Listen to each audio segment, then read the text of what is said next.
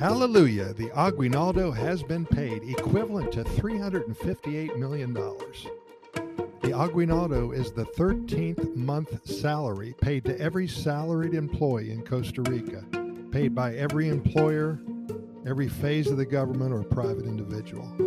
The aguinaldo is the holy grail of bonuses, even paid to undocumented employees, maids and gardeners living and working illegally in Costa Rica. The aguinaldo is so important that the Ministry of Labor will intervene on behalf of an employee, legal or illegal, in cases where employers do not pay by the due date of December 20th. An employer who fails to pay or enter into some arrangement with an employee faces stiff sanctions. A typical scenario for expats living in Costa Rica is hiring a maid or a handyman for chores around the house, maybe only part-time, a few times a week, or even 3 or 4 days a month, or full-time. No matter the case, there is the obligation and expectation of the aguinaldo. Fair to say that if you have hired anyone during the year, even for only a week or 1 day, it's a good chance they may come around knocking on your door, expecting their aguinaldo.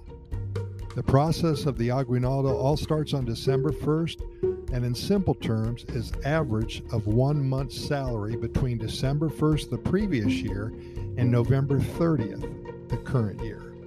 The central government is a leader in paying the aguinaldo, doing so usually in the first week of December.